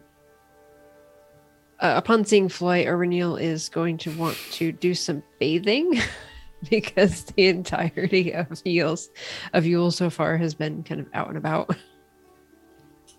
Yeah, of course. Apparently, Erebon needs a bath as well. You never mentioned that you bathed, so I'm assuming you didn't. That's the rule now. If you don't say you bathed, you didn't bathe. I also did not pee the entire winter. That's fair too. Yeah. You meditated and it went away. Oh god, that's one of my favorite commercials. Doesn't have to worry about it. My body runs at peak efficiency. I have zero waste. I don't know if you guys have looked into write a song, but that seems pretty useful. Because basically it gives us advantages, either a walking song, a song of victory, or lay, which is either journey, combat, or council benefits. Yeah. I did look into that and I almost chose it, but then the lists of all the songs were like happy and positive things, and I'm like, Erebon wouldn't write those. Are there any other magical items that we don't know what they do besides the armband? Just the armband. That's the only one you have. Yeah, because we totally. Besides the armband. Okay, listen. This isn't D&D 5th edition. You don't all have 3 attunement slots and stuff. Like, it's not quite that much. Hey, Stinkfoot. Yes, that's our favorite yellow sign emote. Yes. But it's heroes succeeding in the role ignore the effects of being weary for the length of the heroic venture. So singing a song in combat is considered a secondary action. So like times where all of us have been weary during combat, we're just like we're getting wrecked. That's an option to kind of help deal with that. I mean, Aurelial now has 1 point in the song skill. So. Yeah. That's just I have a 2 points secondary in song. thing. Oh, there you go. Hold Yeah, on I have out. 1. But Yeah, let's try I'd this be- write a song thing. And Yeah, I'd be down for strengthen friendship or write a song. I'm Or fine with study that. the magical item. Erebon can provide the tune, if not the lyrics. Yeah, we can't do strengthen fellowship because this one is specific to our callings. So that's Yeah, my the bad. general one. Yeah. It's like we're writing a song. I love that Erebon is the That's backup funny. bass player for the Cure. Yep. There you go, there you go. That's perfect. That's very accurate. Okay, so you guys can choose between lay. So you said there's one you couldn't take because you've already done it, or Oh no, There's just lay, the which- strengthen fellowship wasn't an option. okay. So there's lay for councils. So you have to choose between the different types of songs. There's lay, which is councils. A player hero creates a short narrative poem, particularly appropriate to narrate heroic deeds and meant to be recited or sung at gatherings. You could do Song of Victory, which is combat. Warriors sing stirring songs in combat to lift their spirit and renew their lust for battle. Or the Walking Song, which is for journey. The travelers trudging along the final hours of a long day of traveling may find it helpful to hum a merry song, especially when they are drawing near to their destination. Yeah. Is there a preference? I would lean towards combat or journey. Yeah, and I was I leaning council or combat. How about you, Floy? of course, combat. Okay. All right. That's Sounds 3 like for we're decided. Okay, so it Yep. sounds like combat. Okay. All right. So it does say that the player is encouraged to come up with a song title or its lyrics. For example, taking inspiration from events that occur to the company or focusing on one or more player heroes. We're at our time, so we're going to be breaking here in a minute. For next week, your homework, I want everyone to come back with a song title and like maybe one lyric, and then we'll vote on which one of those song titles are the best, and we'll see if we can kind of combine them or something like that. We'll figure Will out. do. Everyone does. That's so you're responsible for that for next week. Okay, so then before we break, as we're about to break, we have 2 rumors that you all have. Is there one in particular that kind of catches your attention that you're going to want to follow up on, or is there something else that has the attention of the fellowship that you would rather do? 2 rumors Where- being Balavan and this lake. Well, Balavan is more of a Círdan's personal rumor. Herald, Okay. Yeah. the treasure, Lake Evendom, I believe it is. And then also, I was having dreams of the hill folk, and I assume they're still a threat as well, right? Mm-hmm. Yeah, I Yeah. think that ties in with the Frozen Lake one because it sounds like they're hill folk that they're describing. So I'm interested in that one. I would be interested in that. Okay, is that okay with Floy and Irineo? Yeah, that's fine. Okay. All right. So I'm going to put that down as likely the next path we're taking so I can kind of get some extra prep work ahead of time. And that's where we'll kind of go. So we'll end then tonight with you all sort of the winter has broken and you all have kind of returned together, shared your experiences that you feel like sharing and kind of keep the secrets that you feel like keeping. You kind of have a plan to perhaps continue to look into the hill folk and see whether this rumor out of the Shire about strange folk crossing the frozen lake of Evendim is at all connected. And perhaps you'll do some research into it, maybe journey there and dig into it some more. Okay. In That chat, was the like- question is, do the hill folk have snowshoes? I don't know. You're gonna have to We'll have to find out. Tune in next week. tune in next week. Oh gosh.